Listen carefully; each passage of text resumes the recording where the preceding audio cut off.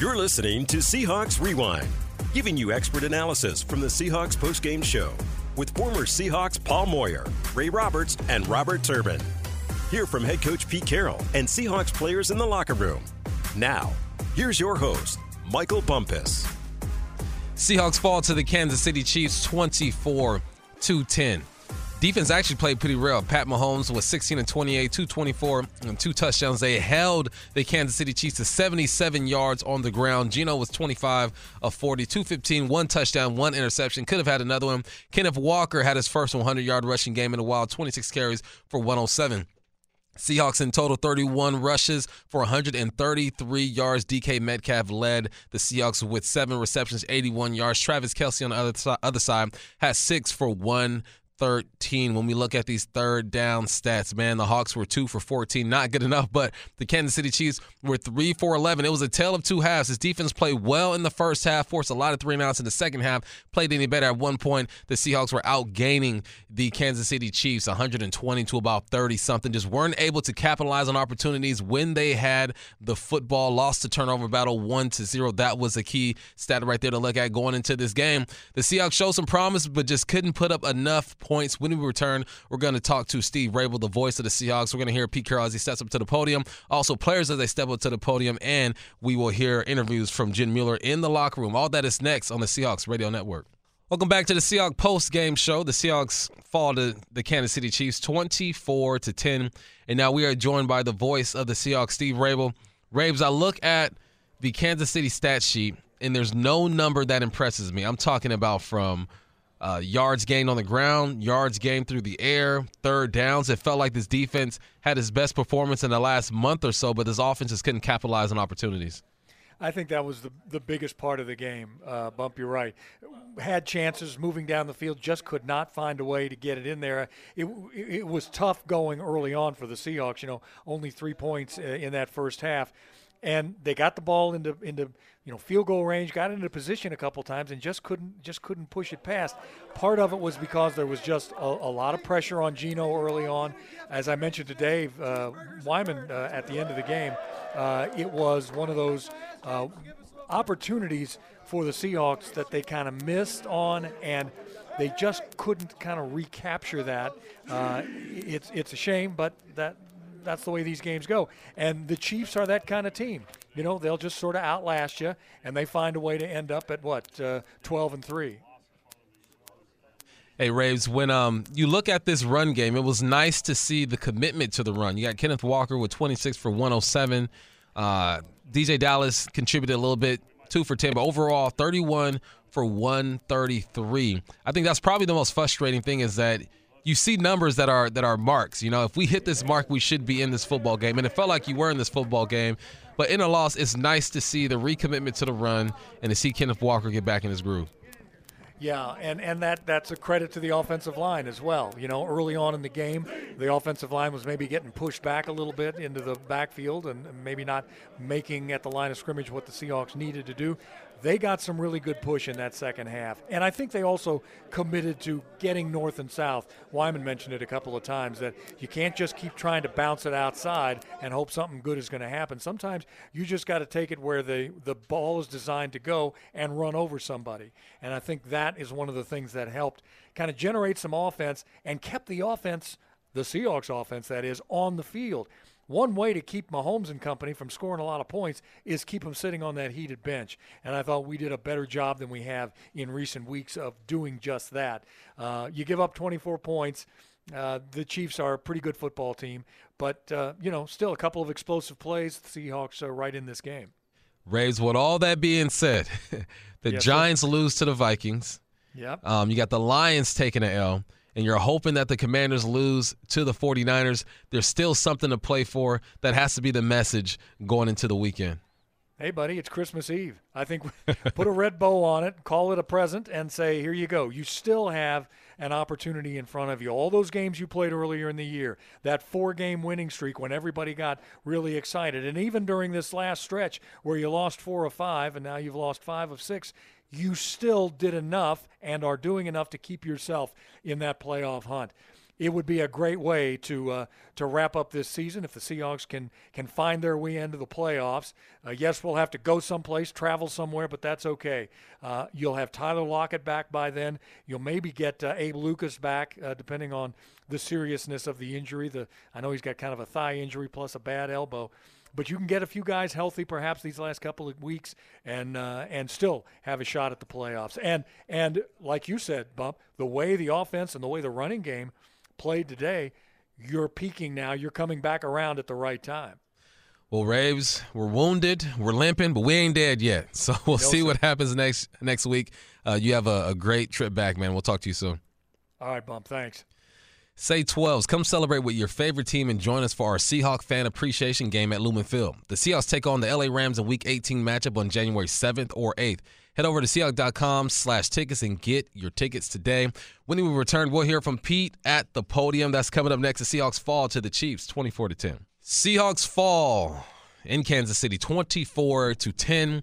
A great effort by this defense, man. I mean, they kept them in the game. A bunch of 3-and-outs. Second half, they outgained them on the ground for the majority of that second half.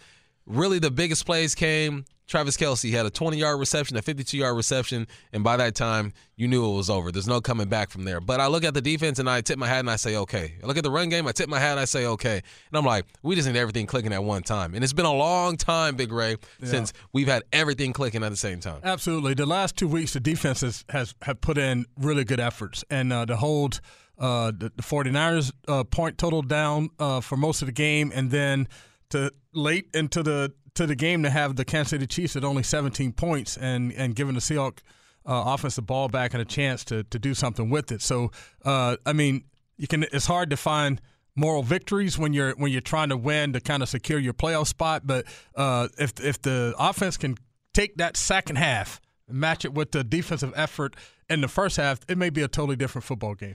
Ray, would you believe me if I said the Seahawks outgained the Kansas City Chiefs overall this game? Yeah, it's going into it, you wouldn't think that. Man, 333 yards for the Hawks, 297 for the Chiefs. And then a stat I always look at, I go, well, the winning team was probably efficient on third down. That was not the case, right? The Chiefs were 3 for 11 on third down. The Hawks were 2 for 14. The Hawks were once one of the better teams on third down. The Chiefs converted about 51% of their chances on third down. They held them. I look at the numbers, and it just doesn't make sense to me. Like, you have to watch the game to really understand what was going on. Defense making plays, offense just coming up short, man. Yeah, absolutely. Just looking at the numbers, you would think, like, man, if you can kind of contain this offense to those numbers, then, hey, we're probably going to have a good chance at winning this football game. And but the offense, again, in the first half just could not find its rhythm, couldn't figure out exactly what the plan of attack is or what the best plan of attack was, and came out the second half looked like a totally different offense. It had a little bit more urgency, a little bit more physicality at the line of scrimmage, creating some good space for Kenneth Walker to run the ball, and so but just could not still finish the drive with touchdowns. Went forward for a few times on fourth down to try to keep drives alive and didn't get those done. Didn't walk away with any field goals, and so just could not ever chip away at that lead. Yeah, that was tough, and we talked about it in the pregame. Look, weather the storm in the second and third quarter and give yourself a chance. Second quarter, KC had 10 points. Second quarter, they had none. So they did exactly that. 24 of Pat Mahomes' 35 touchdowns entering this game happened in the third and fourth quarter, and they did exactly that. There's another number that they needed to hit in my analysis this week. I go, in the 3 losses that KC has had, Travis Kelce averaged 77 yards and has only scored 1 touchdown in those 3 losses. Today, he tore it up, really just on 2 really big catches. He ended up with 6 for 113. So you didn't hit that mark. And Jerick McKinnon early out of the backfield, I think, was kind of the piece that kind of tilted in their favor, because yes, he only had 3 for 31, but there was a big third down conversion. Then he has that touchdown for 16 yards. Jerick McKinnon gets those sneaky yards that when you look at the stats, it ain't going to show up much. He had 31 yards receiving, 7 yards on the ground, but he's one of those pieces that kind of keeps this thing going. Yeah, and like you said, a lot of their production was timely production, right? So it's not like they were just if you didn't feel like, man, they were just running away with this game on offense, but it was just like, man, you got got them at a 3rd and whatever, they converted, or it's a 2nd and long and it turns into a 1st down, like those types of things. And then for the Seahawks on offense, it's the exact opposite. Like they must have had 3rd and 10 or more 3 or 4 or 5 times, and then they went for it on 4th down a few times and didn't make it. But even got a few times within the field goal range, but opted to go for it on 4th down and didn't get the 1st down. So then walked away with no points. And there's some that might say, hey, if you take those 2 field goals early,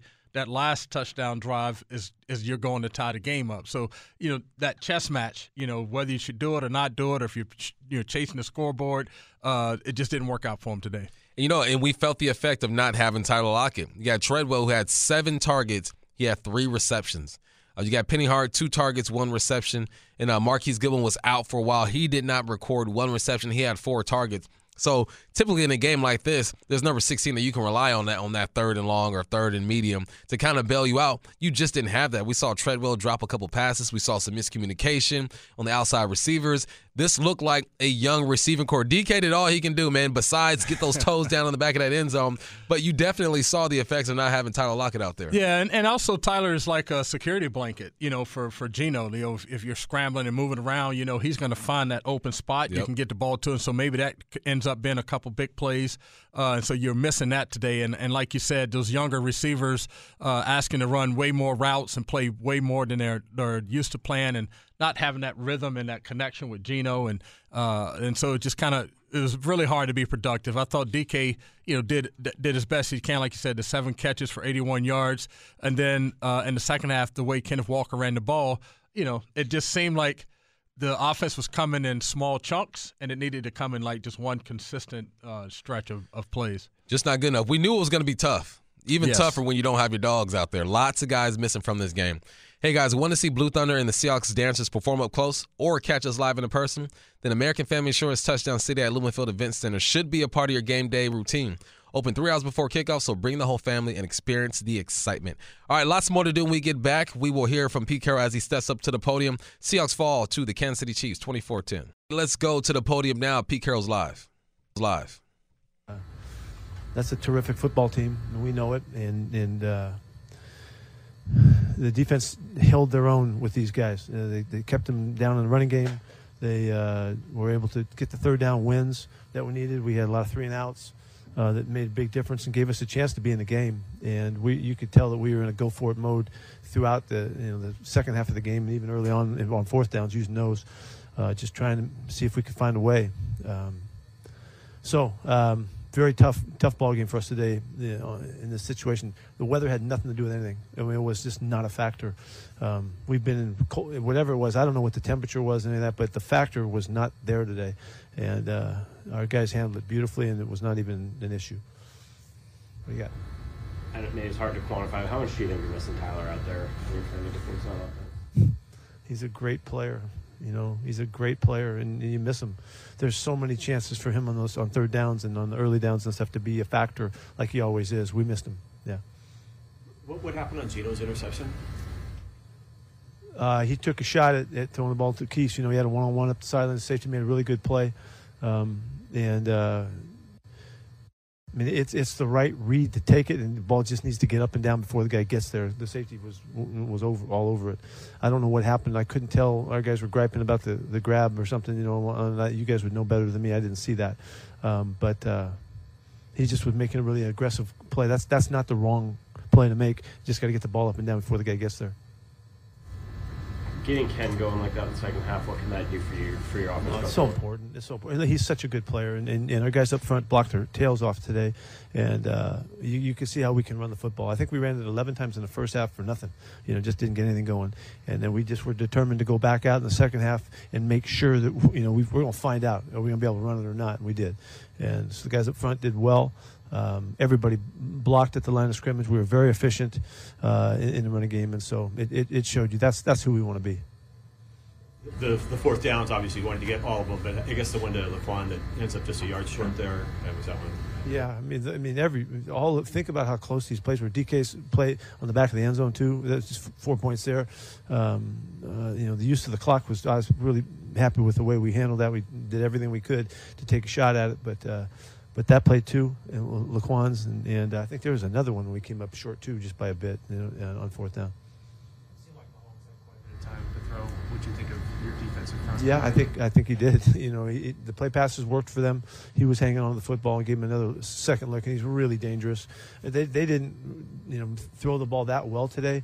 They had some kind of miscues, just throwing and catching, and that worked for us.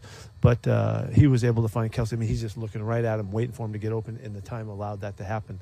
And those two guys just showed why they're the kind of magic that they are. You started Tease at safety, but it didn't look like Jonathan kind of came in. Yeah, we wanted to play Jonathan and see how he did, and give him a shot. And I don't have any, observation of that yet right now. But I'm anxious to see how he did. Picture, you got 2 left. What do you feel like this team needs to do to get back? Well, I saw that Minnesota kicked the field goal, and that's a good thing. And we'll see what the Niners do tonight. I don't know when the Niners are playing. They're playing right now.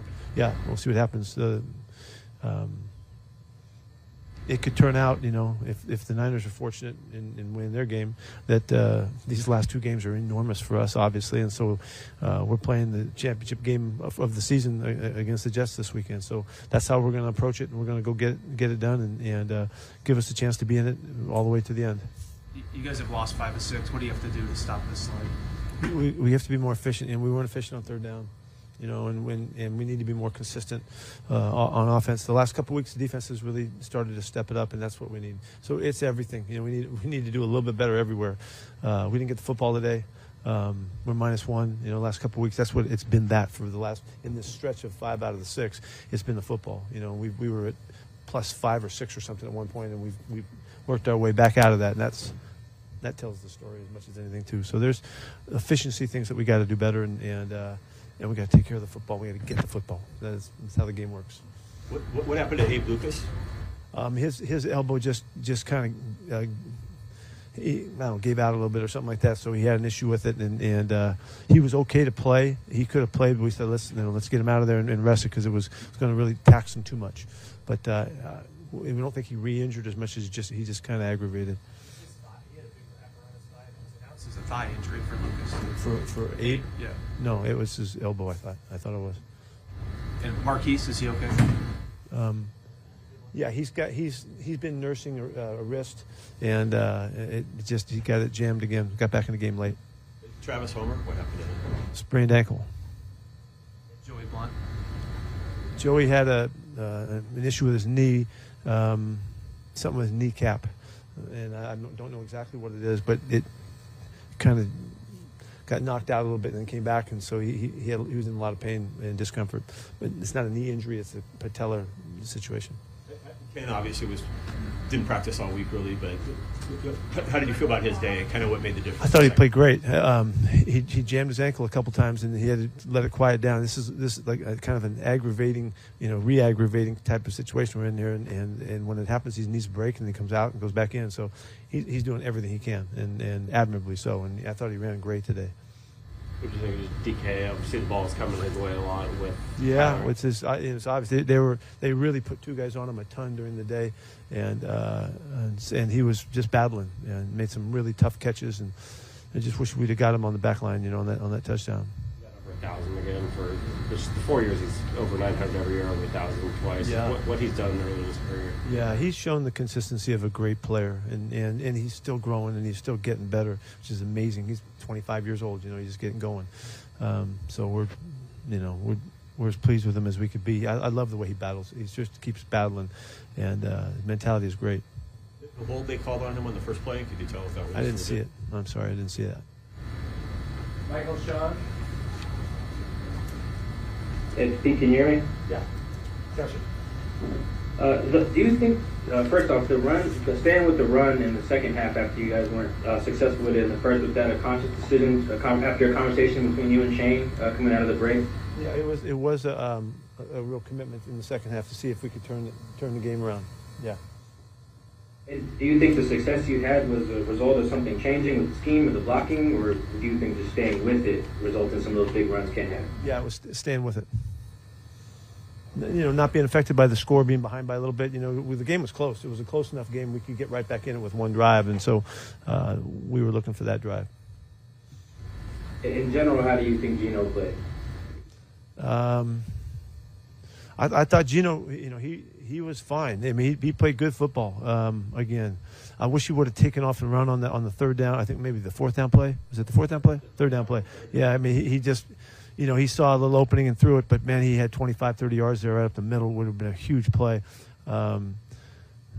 He went aggressive on the interception. We went for it. Everybody there was counting on throwing that ball. We thought that was what we were looking for, and I don't know how long he held it. I don't know about that, but it was the one that we wanted to take a shot at. But we needed to help him out. And really, the third downs in the first half they're too long. They're 11s and 12s and 13s, and that's why we needed to mix the running game in there so that we could get into normal third down situations. And the third down day was not a good day, in general. Do you think your offense has what it takes to be efficient enough to make these final two games count and sneak into Absolutely. What do you see from your team to give you that confidence? Just what you just saw it happen in the second half and how we moved the football up and down the field and really had plenty of chances to score. But we in another game we'd be kicking some field goals and would have been a different way of going about it. But in this game we needed to keep going for it. But when you can run the ball like that and give Gino a chance, he's going to find what we need. It would be great to see Tyler playing for us. It'd be great to have him back out there. We don't know if we'll get that or not. Thank you. Sure. Anything else? Thank you. Sir? Great, go ahead. Pete, was that the message after the game, that your second half offensively is exactly what you've been trying to find? No, I didn't tell him that. I was talking about other things, about what it felt like to play in this setting against a great team like this, and how our guys sensed, what we were able and capable of doing. I didn't want them to miss that because we were able to do it all. We could stop them, and we could run the football, and we could protect, and we could throw it. We could do all of those things. And this team needs to stay in touch with what we're capable of doing, because we're not quite there yet, but it's there for us, and they can feel it. It's there. It's truth. And I mean, all the numbers except for the third down numbers today would show you that we played a lot better than what the score looked like. And that's there for us. Excuse me, I'm sorry. You mentioned in another game you go for field goals there. What did you mean you had to go for? Why not? I just felt because it's in respect to them, the offense that they have and the players that they have. I wasn't sure that we would be able to hold them down as well as we did, and our defense got better in the second half and just kept playing better. Did a great job. There must have been a couple, 2 or 3 and outs or whatever. That made a big difference, and our third down play was really good on defense today against the best third down team in the NFL. So knowing what they're capable of, that's really what dictated the decision. I'm not saying it's right. That's just the way I went for it. So you guys can say whatever you want about it. We good? Thank you. Merry Christmas. All right, that was your head coach, Pete Carroll. Episode 8 of The Sound of the Seahawks is out now. This episode takes an inside look at Geno Smith. Hear about the exciting action this season and so much more from Geno himself. Check out the latest episode at Seahawks.com/thesound or the Seahawks YouTube channel. When we return, we'll hear from more players at the podium. That's coming up next on the Seahawks Radio Network. Welcome back to the Seahawks post-game show. I'm Michael Bumpus with Ray Roberts, and Marcus Trufant is on his way. He's like Santa Claus right now, making his way to the station. Oh, man. So we got to talk about this run game, Big Ray. Yes. Like going into this game, we felt like if they could run the football, they got a chance to do this. And now you look at the score, and it feels like they weren't in the game. But if you watched the game, you knew that there were some opportunities for them to take advantage of. They just were not able to finish. What did you see out of that run game, specifically Stone Forsythe? I feel like this is the most we've seen him all year. Yeah, well, the one thing about Stone is, he's a gigantic dude, so he's going to eat up a lot of space. Not that Lucas isn't, but, this dude is 6'8", 6'9", 300-some pounds. And so on one of those very first run plays that he was in the second half, they ran a zone to the right side, and he had a double team with the tight end to the defensive end to that inside linebacker on that side, and they did a great job of swallowing up the defensive end, and then him coming off and going to the linebacker, and then Kenneth Walker was able to get around the corner. So that was a very good play. Then they came back the next time and went to the left side and picked up some yardage, and then they started kind of running like a lead zone, lead draw kind of action, more up the middle, and started creating some yardage that way. So what I saw in the second half, and it's really hard to kind of to measure this and see it, but I just saw more urgency in the run game. You know what I'm saying? Like the urgency to come off the ball, to finish blocks, to create space, the running back getting his shoulder square to the line of scrimmage, coming downhill, and you saw the execution of blocks better. And, that's one of the things that, talking about this week, and a lot of people are talking about what's wrong with the running game, if it's a quarterback or the system or the shotgun or the under center. And none of that matters if the guys up front aren't blocking dudes. And so the second half, they did a much better job of getting a hat on the hat, blocking dudes, and creating space for Kenneth Walker to run. And you know what they did, too? In the first half, there were a lot of times where Ken Walker's running into a guard. He's running into a tight end. But they stayed with it. And why were they able to? Because they were within striking distance, or at least they felt like they were within striking distance. So I think that's a perfect example of the run game complementing the defense and vice versa. But we're going to go to the podium, man. We got the Pro Bowl starter, Quandre Diggs, stepping up now. What do you take away from how you guys played the defense, especially in the second half? I think we played good. It's another opportunity just to go out and compete against a really, really good offense and a really good team. And, for the most part, we played really well. Definitely some things we can clean up, and, a lot of simple things we can clean up. So I think, we just got to keep pressing and keep pushing and getting better, at the end of the day. No matter whose opportunity it is to get those shots to go out and play, we got to be ready to go when it's your shot. Still playoff shot. What's kind of the feeling you're feeling right now about the end? Finish strong. At the end of the day, you want to finish strong. You want to give yourself the opportunity to win these last two and, let the chips fall. So, we're just going to do our job and try to get better and, finish strong and, go in with some momentum. So, whatever happens, we just control what we control, and that's hopefully winning these last two and, stacking two big wins. And then, at the end of the day, if we get into the playoffs, then we got some momentum. What was it like having Tease out there with you today? Jonathan also, you've been playing with Ryan a lot over the years, and to have somebody new out there. It's different. I think, for me, it's probably the third and fourth or fourth and fifth safety that I've had to play with this year. So for sure it's different. My communication has to be different. Me and Ryan has played a lot together. So, having Tease and J.A. out there is definitely different. But, for me, that's my job is to communicate the best I can and get those guys lined up and, hopefully get them enough tips where, I can help them make plays. And, if the plays don't come my way or, I don't have any opportunities, I just want those guys to succeed. Any questions on Zoom? Greg, Michael, Sean? Yeah. Quandre, what do you think of the way you guys played on third down today? What was our third down numbers? I think they were 3 of 11. That's winning. That's winning football when you can hold a team like that. To 3 of 11. I think that's big time. I think we had a fourth down stop too, so that was pretty good. I think what we got to capitalize is just red zone. If those guys get down there, we got to hold guys to field goals. I think that's been something that we've kind of emphasized here for a long time, and we can't let them come away with touchdowns. We got to, definitely make them kick field goals the best we can. I don't think the Kansas City Chiefs had an explosive run today. Obviously, that's been a problem in past games for you guys on defense. What changed in that regard with the run game? I think we just took a stand and knew what we had to do. This is one of those offenses you definitely don't want to give them the opportunity to run the ball and pass the ball and have whatever they want. So I think we did a good job of, limiting them to one thing and, get some stops on third down, which gets us out of the field, gets our offense back on the field. In general, have you seen notable improvements from the defense in the past couple weeks? We still lost. It's no moral victories.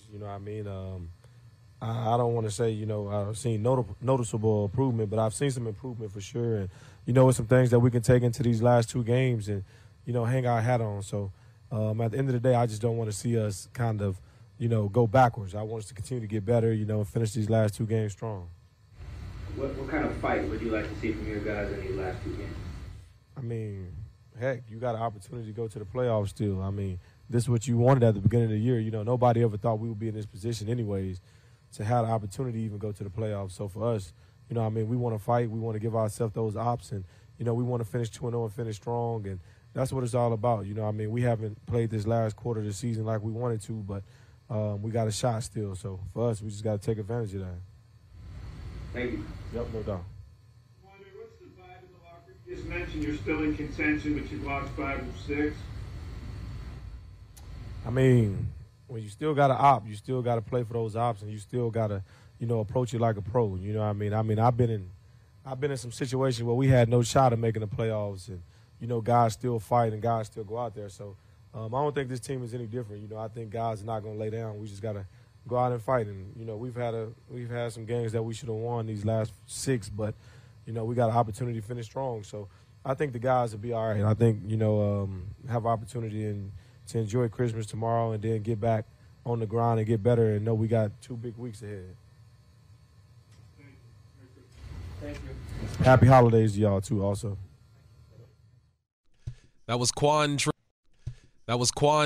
Diggs. He says, look, they still got a chance. Haven't played the way they wanted to the last quarter of the season. I don't know if you can call it a quarter, odd number, 17 games. But let's hear it from the quarterback now, man. Geno Smith is at the podium. Geno, the one sack you came up, you were down on the ground for a little while and went off. What happened there? Did you get hurt a little bit? I just fell on the ball and kind of got the wind knocked out of me, so just had to take a knee and kind of catch my breath. But I'm fine.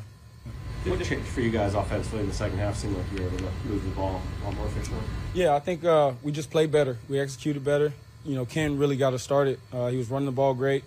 The offensive line, I thought, you know, played tremendous in the second half. They were really moving the line of scrimmage. And overall, you know, we just played with, you know, more tempo and just, you know, more passion, more of a fight. And overall, you know, I'm really proud of the guys, just the way that they fight, you know, week in and week out. Obviously, it's been a tough stretch, but you know, everyone's locked in and focused. So, you know, it's not an effort thing. It's not a want-to thing. We're just coming up short. We're not executing to the best of our, you know, ability. You got into their territory several times. 4th down, couldn't convert. How frustrating was that? It's extremely frustrating. I think that's something we've been trying to, you know, correct the entire season.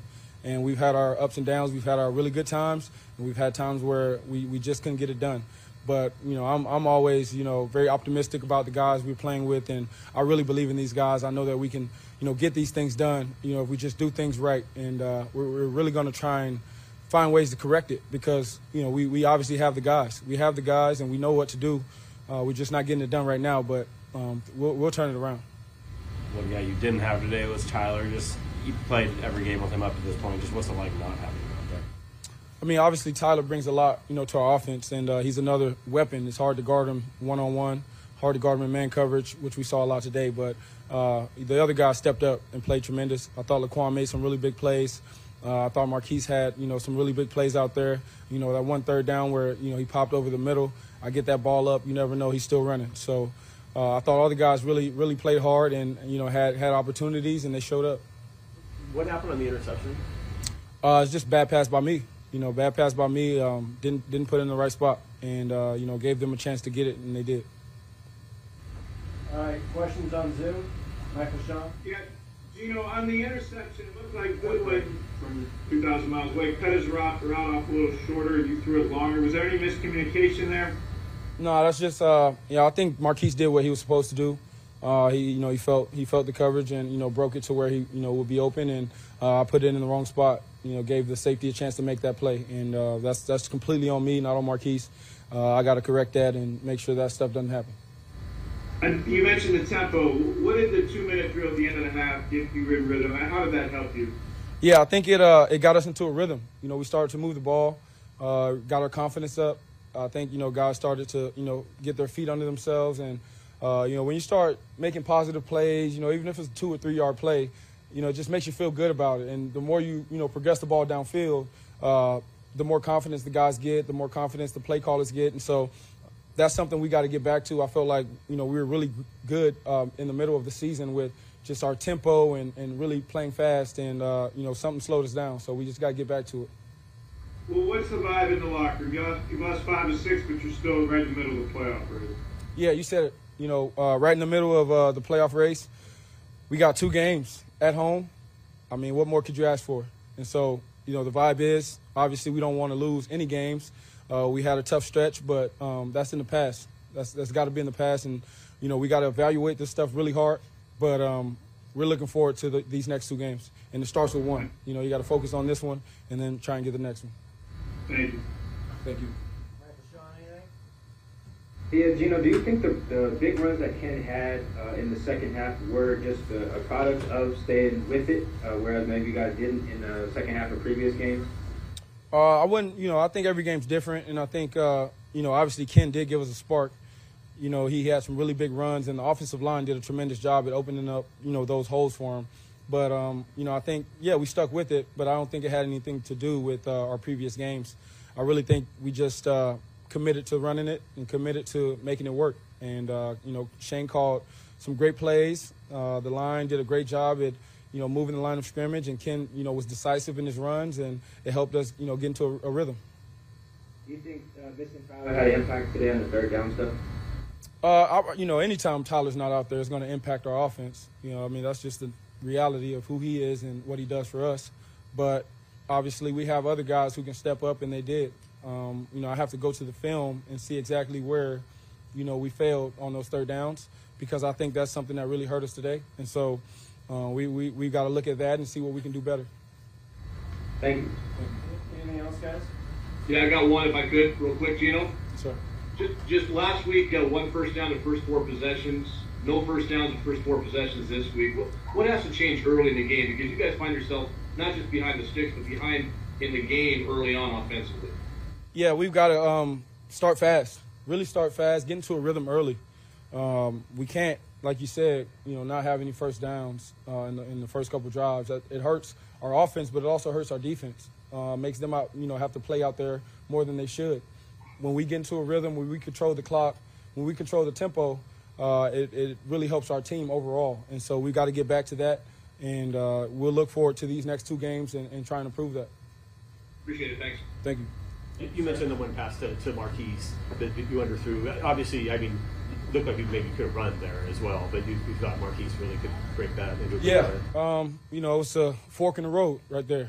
Marquise, if I get the ball up, he probably catches it and still running. Or, if I just run the ball myself, who knows how many yards I can get. And so I'm always decisive in my decision-making. I trust myself. And, obviously that's something I can look at and be better, in all phases. Get a better pass. And also, if it's not there, take off and run, get that first down. Thank you, guys. That was Geno Smith. He was 25 of 40, 215, 1 touchdown, 1 interception. Our quarterback review was brought to you by Verizon, official 5G network of the Seattle Seahawks. When we return, we'll get more analysis from Marcus Trufant and Ray Roberts. The Seahawks fall to the Kansas City Chiefs 24-10. Let's pause 10 seconds to give our network stations a chance to identify themselves here on the Seahawks Radio Network. Seattle's Seahawks station, Cairo Radio. The conversation, breaking news direct from the sidelines, and where the 12s hear the Seahawks. KIRO FM Tacoma, Seattle. All right, fellas, we're still breaking down this loss to Kansas City. True, man, we got to get you involved in this conversation.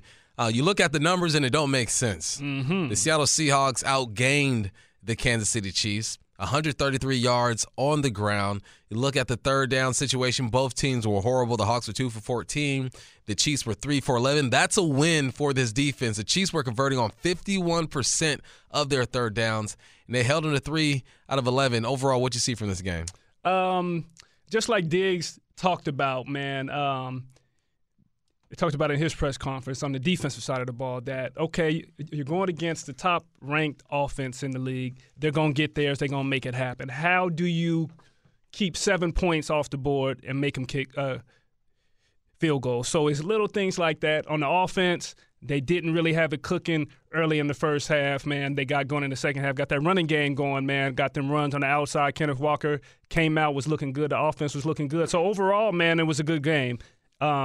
The Hawks, we don't like to talk about the moral victory thing. I'm actually tired of saying it, so I'm going to throw that word away. I'm going to throw that whole phrase away, and I'm not even going to talk about it. But the Hawks are playing better.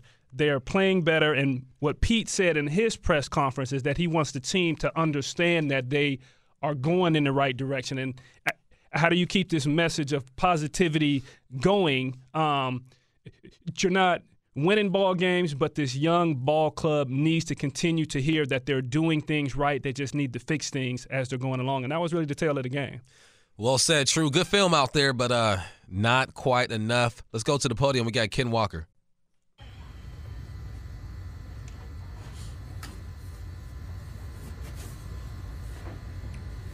Ken, what was working better in the second half for you guys in the run game? I believe I was just more decisive. The O-line did a great job the whole game. It was just up to me to be decisive on what hole to hit. And, in the second half, everything started to open up. How's your ankle? Pete said you sprained it or jammed it a couple times during the game? Or? Yeah, I was irritating it. Sometimes you got roll on it or stop too hard, but it's all right. Is it tough going the week where you're not getting really any practice work and then jumping in game action, or is that something that's not too challenging? I don't think it's tough. I believe it helps. Be able to do a lot of rehab and treatment. Just be sure to soak in mentally the plays and know what's expected during that week. You guys were knocking on the door in their territory several times and couldn't convert fourth down. How frustrating is that? Yeah, it's frustrating, but we just got to finish. We talk about that all the time. Finish games and we got to finish drives. So we got to get that. We're gonna get that fixed. Finishing. You got 2 games left this season. Mm-hmm. Playoffs are still out there. Just kind of what's the mindset of you guys? On to the next game. Look at what we did wrong this game, and get ready for the next game. And we always got a winning mentality, so we go out there and play hard. What's it been like for you these last couple of weeks playing with the ankle injury? It's been fine. It's just making sure I do a lot of rehab and treatment and staying focused on that, being on top of everything. Gino talked about the tempo of the offense in the second half as well. He thought helped. Does that, as a running back, does that help you a little bit? Or? Yeah. I believe it helps all of us. I think we did great the second half. We came out, we executed well. I think our tempo was great. I feel like that also makes it hard on the defense when we have a fast tempo. I feel like that was good in the second half what we did. Questions on Zoom? Ken, in terms of being more decisive, was that something you just consciously figured out yourself, or did Chad maybe point it out to you at halftime? What changed for that? Do I look at this? Or do I look? Sorry, can you not hear me? Yeah, I can hear you. Oh, okay. Say that again, though. My bad. You just said you were more decisive in the second half. Did you just figure that out on your own, or did Chad or somebody point that out to you at halftime through the imaging, or how did that go? Yeah, everybody was telling me just this is weird. I'm sorry. Everybody was telling me just run straight and be more decisive, and I took that in, because a lot of times I was trying to make something happen, but I really just needed to go straight and be decisive, and things start to open up. Is the offense you guys put together in the second half, just because of efficiency and stuff, is that who you guys can beat in these final 2 games? Yeah, of course. I feel like we just got to come out fast. We waited to the second half, and we start to execute, but I believe we need to start off like that and finish the game like that. Thank you. Greg Bell, anything? All right. Thank you, sir. Thank you, sir.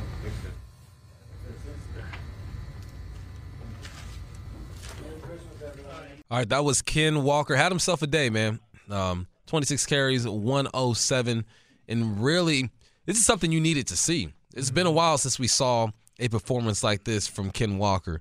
Against Tampa Bay is kind of where it all started falling apart. He had 10 carries for 17.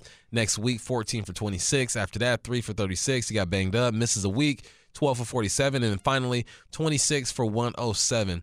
We needed to see something like this just to remind us what he's capable of, right? Absolutely, and I think the things that that I kept hearing, and these even with Quandre, is that urgency. Just coming out like it's not that the team isn't coming out ready to play, but there's just something, an extra tick up when there's like an urgency to what you're doing. Right. And then this idea around finding the rhythm sooner. Like the offense especially needs to do that, and that includes him as a runner. And then the execution and finish of things. So I think, if you look at how they ran the ball the second half, all of those things were part of it. They had rhythm, they had urgency, and they had finish to an execution and finish to what they're doing. And a little bit of Kenneth Walker reminds me of a younger what's the dude's name? Penny. Rashad Penny, where Penny early in his career, even though he's a big dude, he had a lot of success bouncing things to the outside. And then later, maybe after AP was here or whatever, he started being more decisive, and it made him a much more effective runner for those times when he did want to bounce to the outside, because he's a much bigger dude, so he can run through some tackles. But I like the way that someone got into this young dude's ear and was like, hey, you don't have to – every play doesn't have to be a home run. You can set up the home run. So hit some singles, hit some doubles. Right. Every time stretch a double into a triple. And then sooner or later it's going to pop and you get the home run. Every one can't be a home run. So I'm glad that he was able to receive that at halftime and then be able to execute it in the second half. Hey, Ray, that was fire, just by the way. I was just about to say baseball that. reference. That's right on time, I like that. bro. I like that. Yeah, man, and I was just going to say that being decisive is pretty powerful, right? That keeps everything on schedule. Okay, yeah, I could kind of throttle down. I can look for that hole, and maybe I can hit that home run, but you can lose 3, you can lose 4. So if you just continue to hit it and be consistent, it's going to pop eventually. So that helps the defense, man. That helps the time of possession. So you're controlling the game in this way. So, yes, that's very powerful as a young running back to be able to receive that at halftime and come out and do it. I think that's a huge step. Huge. And I can imagine how frustrating it is when you get the football and there's a guy right in front of you, whether it be your own teammate or somebody else. So for him to experience that in the first half, get that coaching and be like, all right, man, I'll try it. You know what I'm saying? Yeah. It takes some discipline, and it takes communication from someone that you trust and believe in. Yeah, it takes some humility too, right? Because you've had some success doing it the way you've done it, And so then for someone to say, hey, man, maybe you need to do this piece of it first. It's kind of hard to be like, okay, man, this is just kind of what I do, though. And so he was able to receive the coaching, which is awesome. And then because if you look at how he runs, he ran that way at Wake Forest, he ran that way at Michigan State, and he had unbelievable success at it. And then here, in the league, people start to make adjustments to how you run, and then it's harder for you to get to the edge, harder for you to bounce things to the outside. And dudes can run fast, a lot faster than some of those second-level guys in college. So I think it was important for him that was a good lesson for him today, and I think it's gonna serve him well the rest of the year. Got to finish strong, True. You got 2 more games. You got the Jets. You got the Rams. We're watching the Commanders now to see how they do against the Niners. It's set up for this team to still be in it. And that's crazy. Lost 24-10 yeah, that's crazy. to the Kansas City Chiefs, and they're still in it. If you are on this ball team right now on the plane home, are you watching the Niners-Commanders game, or are you kind of just watching film or doing whatever you do and looking at the results later? I think you're watching this game, man, and you kind of just want to as you're watching it as a fan, of course, but you want to see what's going on. You still have a chance, and I can't remember if it was Diggs said that nobody really gave the Seahawks a chance anyway. So let's see what happens, man. Let's keep fighting. Let's continue to ball up our fists and go to work. All right, man. Keep on working. Keep doing your thing. All right, lots more to do when we get back. We're going to give you the player of the game. That's next right here on the Seahawks Radio Network. Welcome back to the Seahawks Post Game Show. It's time for the player of the game. The player of the game is brought to you by the Telluride X Pro from Kia, official partner of the Seattle Seahawks. Player of the game. Well, it might be obvious. Obvious to me. Might be obvious to Curtis. Might be obvious to all our guys in the back room there. But let's see what the professionals have to say about it. Big Ray, who you got? Well, I have to tip my hat off to DK Metcalf because,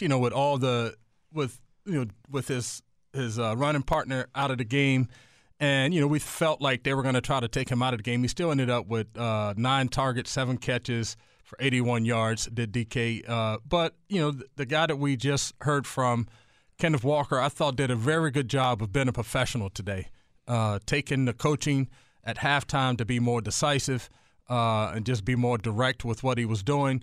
And then came out the second half and ran the ball really well to kind of give the offense some rhythm, which they had missed for the last few weeks, and they'd missed his impact for the last few weeks. So it was good to see him kind of getting back on the map and doing some good things in the run game. So I'm going to go with my man, Kenneth Walker, 26 carries, 107 yards, 4.1 yards a carry. K9, who you got there, True? This is going to be easy, man. We're making it easy. I'm going to piggyback off Big Ray, big fundamentals, big skills, man. Kenneth Walker III was very impressive, not only for the yardage he came out, 26 for 107, but just the teach tape that he displayed of what you do as a player if you're coachable, right? Okay, we're going to go in at halftime. We're going to make adjustments. Now let's come back out and do this. And that's what he did.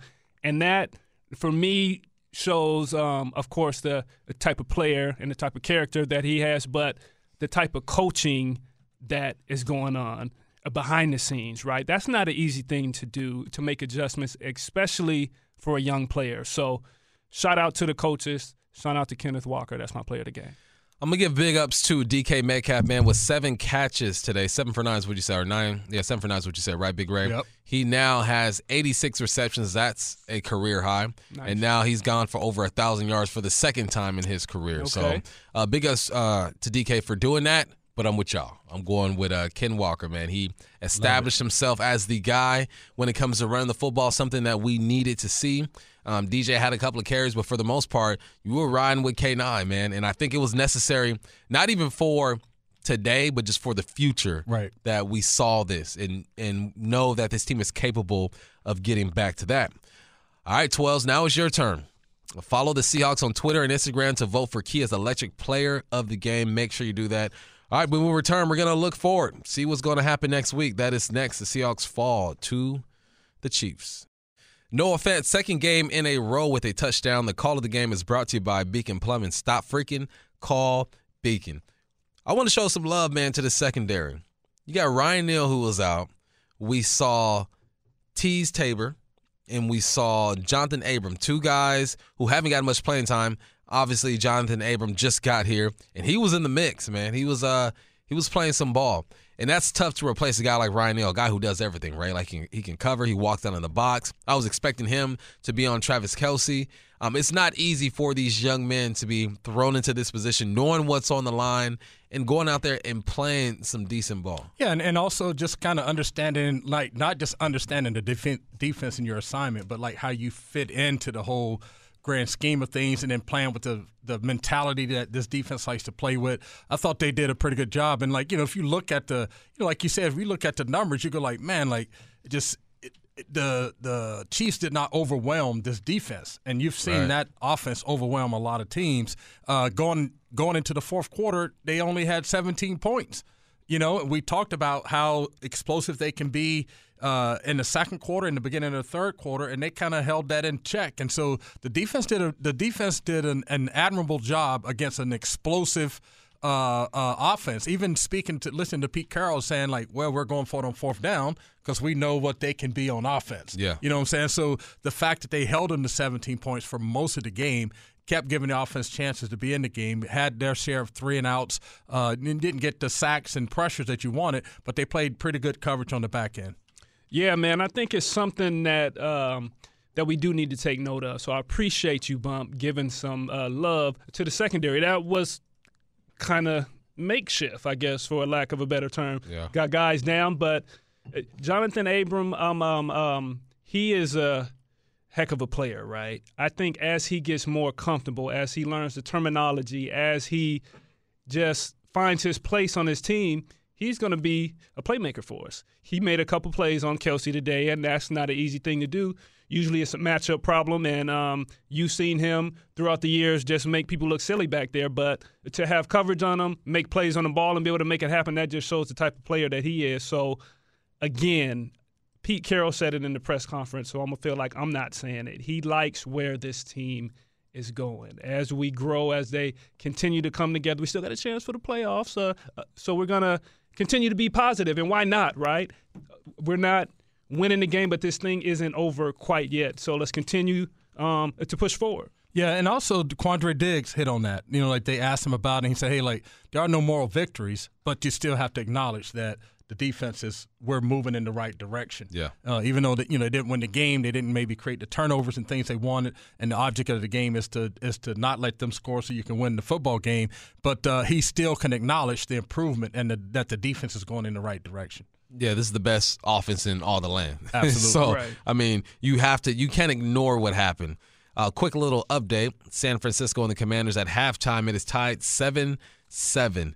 Brock Purdy has thrown 9 passes, completed 4 for 55 yards and an interception. On the ground, McCaffrey has touched it 6 times for 21. George Kittle only has 1 reception for 25 yards. We need this offense to get going for these 49ers, man. I know you don't like rooting for them. I know you don't care for them. But today, you got to root for these guys because if they get this done, they're going to keep us in the game. Another guy I want to shout out, man, Godwin and Igwebuike. Second game in a row where he had a return, 48 yards. He had one of 30-something and then 50-something the week before. The Hawks might have found their guy for the rest of the season and maybe going into next year. If you haven't, man, look up his documentary. I think it's called The Long Way. It's on YouTube. Great little 9-10 minute film of his journey.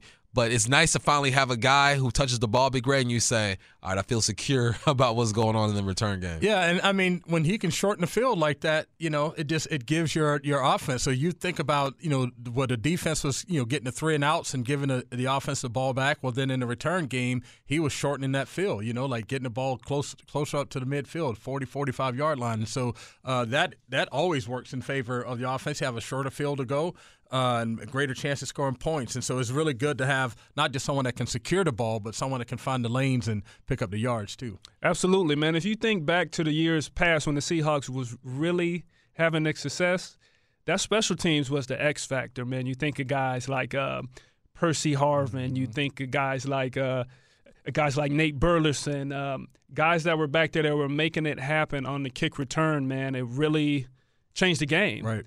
And, so if we can continue to get this young man working, I'm going to let you say his name, Bump. I don't want to mess his name up on there. I got more respect for that brother than that. But, yeah, hey, keep doing your thing, man. It's a good look. Godwin Igwebuike. Keep doing your thing, baby.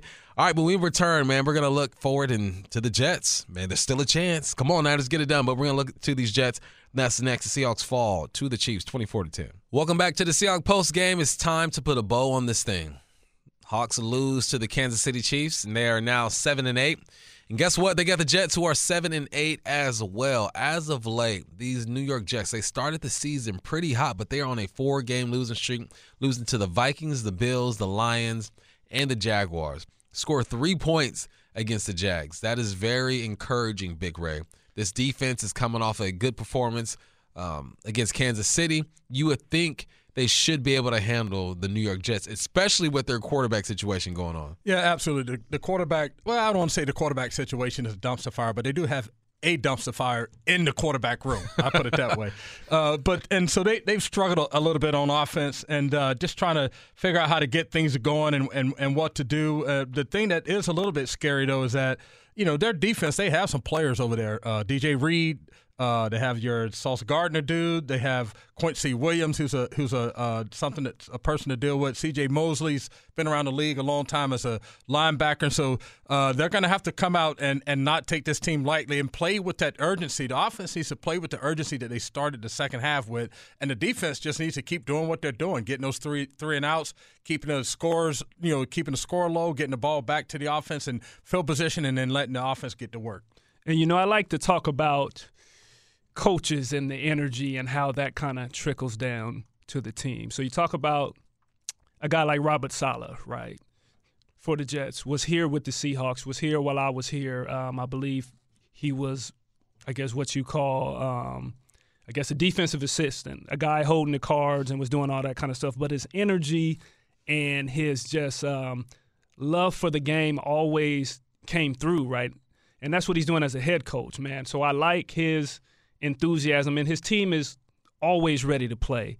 Not saying that they have a bunch of great players or that they're going to win every game, but the energy and just the way they approach the game is always going to be there. So the Seahawks have to be ready, right? So they're going to be well coached, but I think this is a game that is primed and ready for the Seahawks to take the dub. So Hawks just need to be them, of course, be the best version of them. I mean, come in ready to go, man, and be on schedule. All the things we talk about, come in and run the ball, and get off on third down in defense, and I think we'll be all right. Yeah, and they have, Garrett Wilson, too. I forgot to mention him on offense. Like, you got to have someone to throw in the ball, which they haven't had, but the guy has 71 receptions for 996 yards. Rookie receiver, pretty good receiver. We ain't going to sleep on him. This is NFL. Can't sleep on them. But when you look at the numbers, you look at their situation, you look at the Hawks and say, okay, we are better off. But you got to show up. You got to ball out. Another opportunity. Again, keep watching this Niners game. We need the Niners to pull this off, man. Today's final score, Chiefs 24, Seahawks 10. You've been listening to the Seahawks Radio Network. I'd like to thank the people who make our broadcast possible. Scoreboard updates by Curtis Rogers. Production assistant is Nishant Kandapudi. Studio coordinators Brady Robick and Nathan Gimmick. Executive producer of the Seattle Seahawks Radio Network is Nasa Chobe. The Seahawks are back at Lumen Field next Sunday to take on the New York Jets on New Year's Day. Pre-game coverage begins at 11 a.m. on the Seahawks Radio Network. For our Seattle stations, we have another hour of Hawk Talk, but if you are leaving us, thanks for listening. For Ray Roberts, Paul Moyer, Marcus Trufant, I'm Michael Bumpus. Seahawks fall to the Chiefs 24-10. Talk next week. You are listening to Hawk Talk. Man, unfortunately, we're talking about a loss. The Seahawks fall to the Kansas City Chiefs 24-10. But if you look at these numbers, fellas, it's confusing. It doesn't make sense. You look at the third downs. You held a team who converts 51% of their third downs to 3-1. You outgained this team, 333 yards for the Hawks, 297 for the Kansas City Chiefs. You look at penalties. Early in the game, it felt like it was lopsided, but then things kind of leveled out a little bit. The Hawks had 6 penalties. The Kansas City Chiefs had 5. Look at Patrick Mahomes. Solid day, but not like an MVP type of day, right? He was 16 of 28, 224, 2 touchdowns, did just enough to win this ball game. But, Ray, you talked about it earlier. It was about the Chiefs executing in a timely manner. It wasn't consistent. Right. It wasn't like they looked like the greatest show in all the land, but when it was time to make a play, they made the plays. Yeah, and that was whether it was on offense or defense, and so like on defense, the way the playmaking showed up was, in the first half, they had 1 converted third down, and so that was really hard. So when you look at the whole grand scheme of things, you go like, well, that number is important because they kept getting the ball back in situations to do damage, but then their defense would come up with a play. Or Patrick Mahomes scrambled, didn't get sacked, got the ball out of his hand, and then they were able to still punt and pin us back into our own zone. Or he was able to pick up a first down that didn't seem that meaningful, but it could have been a first down on a second and long versus a third down situation because they only had 2 of 14 in their third down conversions. But their playmaking was timely in that it was able to either keep drives alive or it gave them enough points to kind of stay ahead and make the Seahawks have to press a little bit. And True, I big ups the secondary. I mean, Quandre made some good tackles. You had 2 backup safeties in who rotated a little bit. T. Wu almost had an interception. He was beat, but that 4.2 speed showed up. I was impressed by the secondary in the sense that Patrick Mahomes looked like a good quarterback, but again, like I mentioned, not an MVP-type quarterback. What'd you see? Right, yeah. I saw a lot of the same. You talk about, Ray, the Chiefs came in and they did things in a timely manner. I kind of compared that to compared to a boxer, right?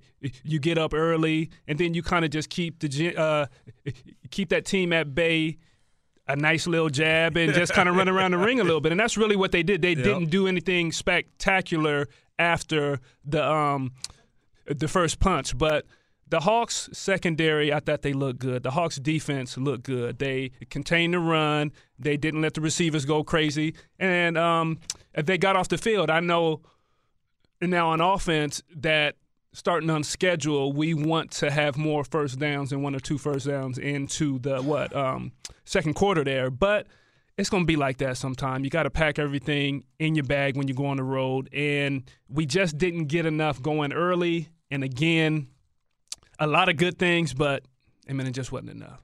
The Seahawks' job was to weather the storm. We talked about what Pat Mahomes does in second and third quarters, and that's exactly what they did. They were just unable to get things going. You look at the drive chart, you got a punt first possession, turnover on downs, punt, and then a field goal right before you go into halftime. You get the football, you're thinking, okay, this is going to be big. Can these guys go down the field and score a touchdown?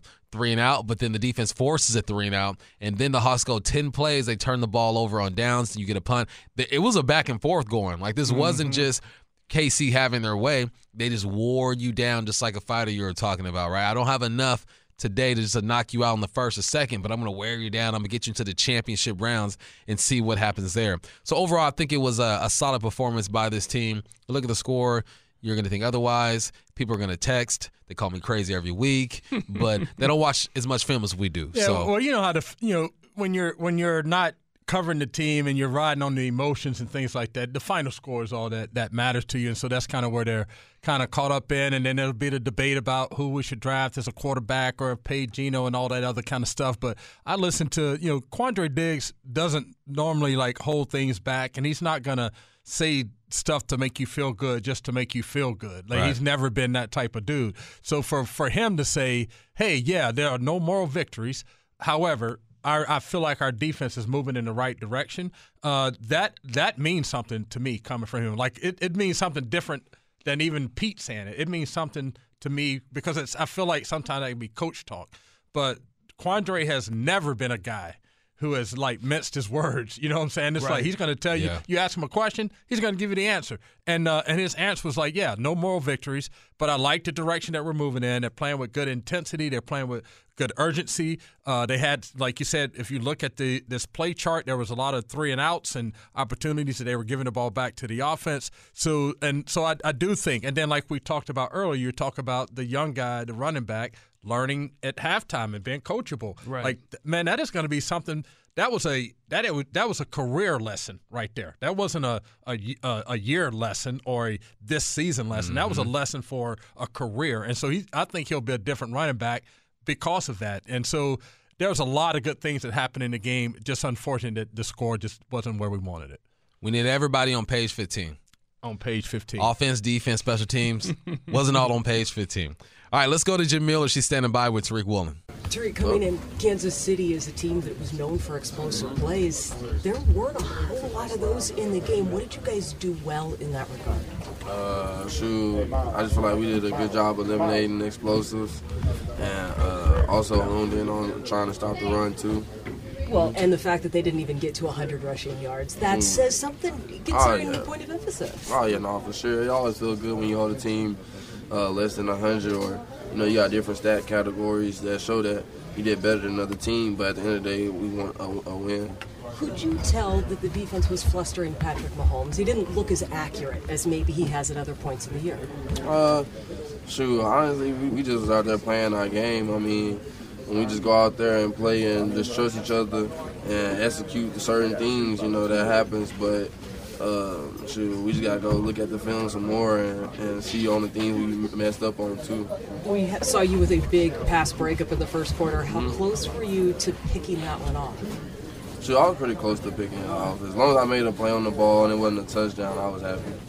The weather today, we talked so much about it coming in. Did it play a factor in the game?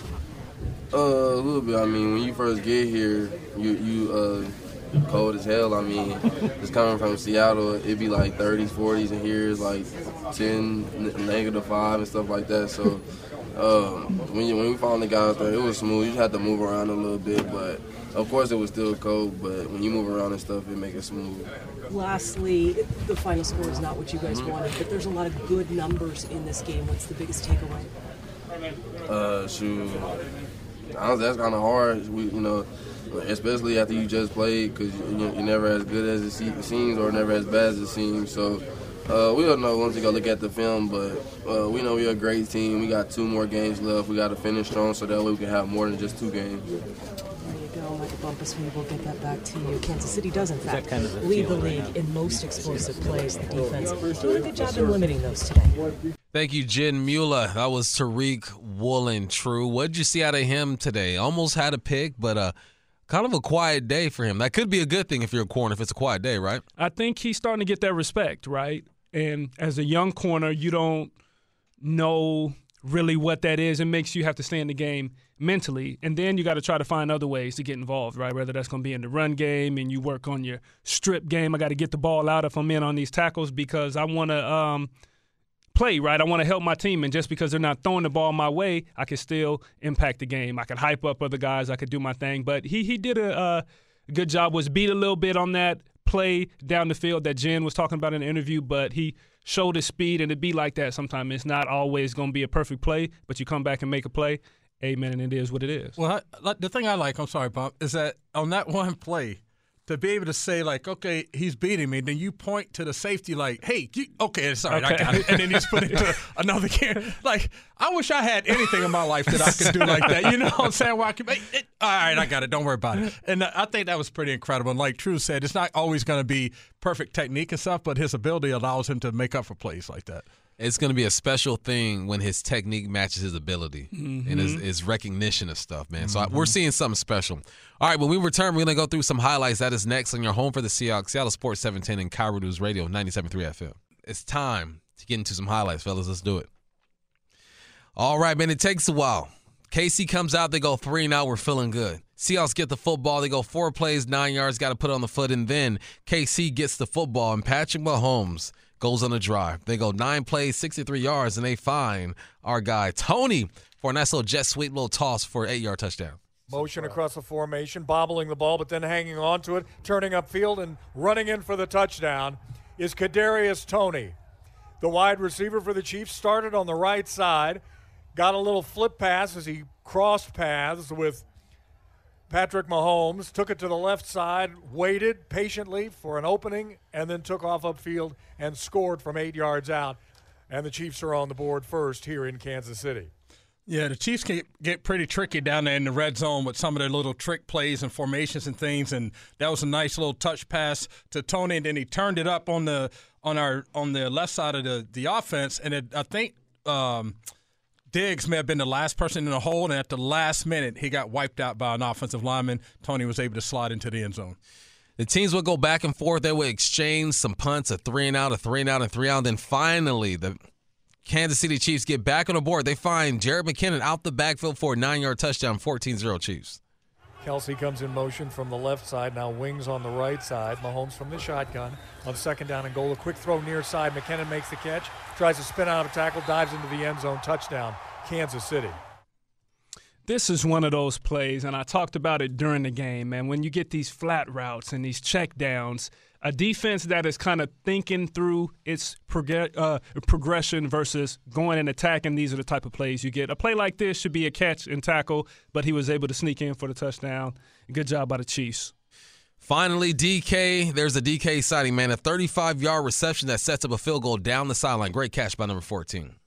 Here comes the rush. Gino has time. Going to let it fly down the near side. Reaching up, making the catch. What a diving reception by DK Metcalf in Chiefs territory, just short of the 30. They'll actually spot it at the 32-yard line. A 35-yard completion. The Hawks right back to the line of scrimmage on that perfect pass by Geno Smith. The Hawks are in business. Obviously, DK, was going to have a tough day with his sidekick being out, but he still came through. That was a great catch. That was another great dime drop by Geno. Dropped it between the corner and the safety that was coming over the top, and DK made a great catch. Kansas City Chiefs would take advantage of some good defense, man. What they do, they find Travis Kelce for 2 big gains for a 52-yard and a 20-yard, and then Pat Mahomes says, I'm going to do this myself. He scampers in for a touchdown. 2nd down and 12. Back at the 22. Put it out of your mind, rookie, because you got him lined up there again as Geno drops back into the shotgun. Dallas now in the backfield with a slot far side. Geno's looking that way, looking left, going to throw toward the back of the end zone. It's intercepted. Oh, this was the INT down there in the corner. This was Geno. I know he said in his press conference that he just made a bad pass, man. And I know Pete talked about they thought this play was really going to be the one. And you probably thought him just throw it up and see if you can make something happen. But the guys were out of position. There was like 3 Chiefs over there. So good play by the Chiefs. Hawks, better luck next time. Geno trying to make a play, but this is the play I was talking about, fellas, man. You got 2 receptions by Kelce to set this thing up, then Patrick Mahomes takes it into his own hands, stretches out for a touchdown.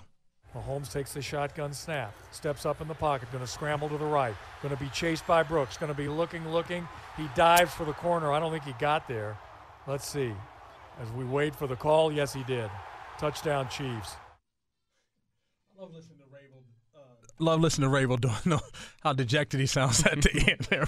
But no, the cool thing about that, if you want to call it that, for Mahomes, is he held himself up with his left hand and then tapped the pylon with the ball with his right hand. And so some people are like, well, man, he tapped the outside of the pylon. But the pylon is a touchdown, it's a touchdown, it's a touchdown, it's a touchdown forever, anytime you touch it. So great play by him, touchdown by the Kansas City Chiefs. Towards the end of the game, the Hawks go on a drive. 10 plays, 75 yards for the second week in a row. Geno finds Noah Fant in the end zone, making the score 24-10. Metcalf now comes wide to the near side. Smith out of the shotgun. Looks to the middle of the field. Now he's going to scramble right. Now he's going to throw. Ball is caught. Touchdown Seahawks. Noah Fant in the back of the end zones. Almost nonchalantly brings that one in. A 6-yard touchdown strike from Geno Smith. And the first touchdown scored by the Seahawks today. I would say that this was like a mini scramble drill. You had Geno drop back, and then he scrambled a couple steps to the right there. Noah Fant kind of pivoted and kind of was running along the back of the end zone, and Geno found him. And it took him a while to get to the end zone, just like Rabel said. That was the first one, and that was in the fourth quarter, I believe, right? But a good play by the Hawks, and a good play by the tight end. We need more of it. More of it. Tight ends get involved, especially against the Jets coming up this week. It was just a little too late. Defense played well enough to keep them in the game. The offense just couldn't find their stride, man. When we return, we will give you our unsung hero. That is next on your home for the Seahawks. Seattle Sports 710 and Cairo News Radio, 97.3 FM. Merry Christmas, everybody listening to us today. Unfortunately, the Hawks were unable to give you an early Christmas gift. But you know what? They can give you a post-Christmas gift, maybe a New Year's gift next week against the Jets. But we're going to focus on the Kansas City Chiefs in this game for this segment. It's called the Unsung Hero. Every game, there's a guy who performs, who probably doesn't get the love that he deserves. And, we like to shout those guys out, man, because it's not always about who got the most yards, who made the most tackles, who was impactful in their own special way. So that's why we're showing love to the Unsung Hero. I like it. I've been an Unsung Hero a couple times, right? That's not bad. Hey, nothing wrong with being unsung hero. Not a bad spot to be in. That means you're getting work done. Get it done. Yeah. Put that hard hat on. Bring that metal lunch pail and go to work. Exactly. You have to have a metal lunch pail. Hey, you got the metal lunch pail? Hey, you working. You working. Yeah. You serious out here. Yeah, for Who sure. got the metal lunch pail for you today, Big Ray? Man, it's I don't know, it's kind of hard. Like I wanted to go with DK just because DK showed some maturity to me, because I felt like this was a game where he could have gotten into his feelings and gotten frustrated and things, but he had 9 targets with 7 receptions and 81 yards. And then also, I know we give this dude a hard time, but Cody Barton made a bunch of tackles. I know sometimes the guys were catching the ball in the flat, and he was showing up and making a tackle, but he was around the ball. Darrell Taylor, who has been playing a little bit more lately and has been a little bit better since Bruce Irvin has been here, had 4 total tackles, a sack, and a tackle for loss, and a quarterback hit. So my heart wants to go with Darrell Taylor, just because I went into the season thinking that this dude was going to have double-digit sacks. The season got derailed a little bit. He's still at 6 sacks, after today. And I think he's been trying to play better football in the last few weeks. And so I'm going to go with Darrell Taylor. DT. He messed you up, huh? Because you was going to go with, I think I know who you're going with. Hey, man, I'm going with a gentleman that's special. Okay. That is special. When we say special, we talk about special teams, man. Special teams is the X factor, and I wrote down in my notes so I can get this gentleman's name right. That's what I'm saying. Mr. Godwin Igwe Buike. Buike. But my man is balling, though, man. Yeah. He is balling, and he's bringing a spark that we need, man. We need that third thing on special teams, man. And if we could change that field position on a regular basis, man, and kind of have this thing looking like Devin Hester-ish. I know I'm kind of jumping the gun on that, but that was changing games, right? And that makes a team hard to plan for, because you have to plan so much and put so much emphasis on that special team. So Godwin, Igwe, Buike. Yeah. UK. And I said it a little lower, make sure I got it right. So, yeah, sir, keep doing your thing. Yeah, I'm number 38, I believe he wears, right? Yes. I'm happy for 38, man. I'm a return guy myself.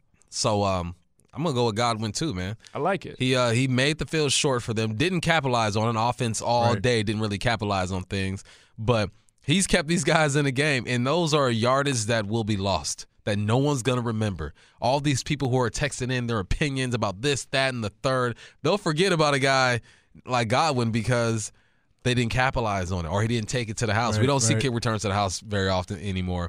We don't see punt returns to the house. So I'm with it, but I also like yours too, Big Ray. Because DT needs to have some success. Love, man. But I can go with Godwin too because, like, the San Francisco game, he was doing the same thing. He had a couple really long kickoff returns that kind of set the offense up that they didn't take advantage of. So 2 weeks in a row, and he's been doing it since they put him back there. That's not a mistake. That means that the guy has that something about him that he can find the yardage in the return game. All right, we got our guys, man. We like some Godwin. Again, check out his short documentary, man. It's The Long Way. It's what it's called on YouTube. All right, when we return, we are going to look forward to the playoff picture. What needs to happen to make sure the Hawks get in? That's coming up next on your home for the Seahawks. Seattle Sports 710 and Carbon News Radio 97.3 FM. Welcome back to the Seahawk. No, this is Hawk Talk, man. This is Hawk Talk, Big Ray. And that's Michael Jackson. That's my guy. Santa Claus is coming to town. I told my kids he might not come to town. Y'all keep acting up. Threats. Y'all keep acting up. I will tell Santa Claus to skip past his house and go next door. They're gonna get some coal in their stockings. Give us a call. Now they're gonna get a list of chores. Is what they're gonna get. Do you guys ever feel like you want to just tell the kids it's you, and it's not Santa? Well, I tell them that what if kids are listening right now? I contribute. I contribute. Let that out the bag. If they're listening, then you're way riding with pops. You're way too mature. Get off the radio, son. Just kidding. They just playing. Them is jokes. I was fooling y'all. Oh man, but it's time to look at the playoff picture. Here's what needs to happen. All right, we're looking at the Commanders. We need them to lose. They're down 7 points to the Niners. The New York Giants lost today. The Lions lost today. So if the Niners can do what they're supposed to do, we can show up next week like nothing happened, Big Ray. We can show up like this was all a dream. You know what I'm saying?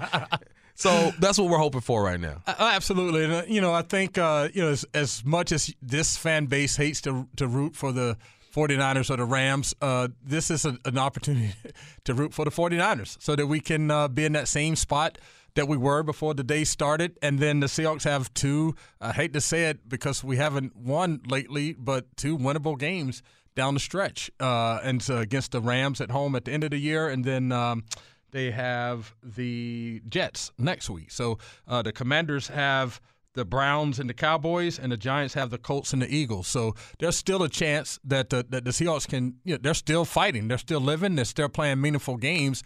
And I think Quandre said it in his press conferences or post-game conferences that, at the beginning of the season, no one thought they would even be in this situation to be in it for a playoff spot. So here they are right in the mix of it.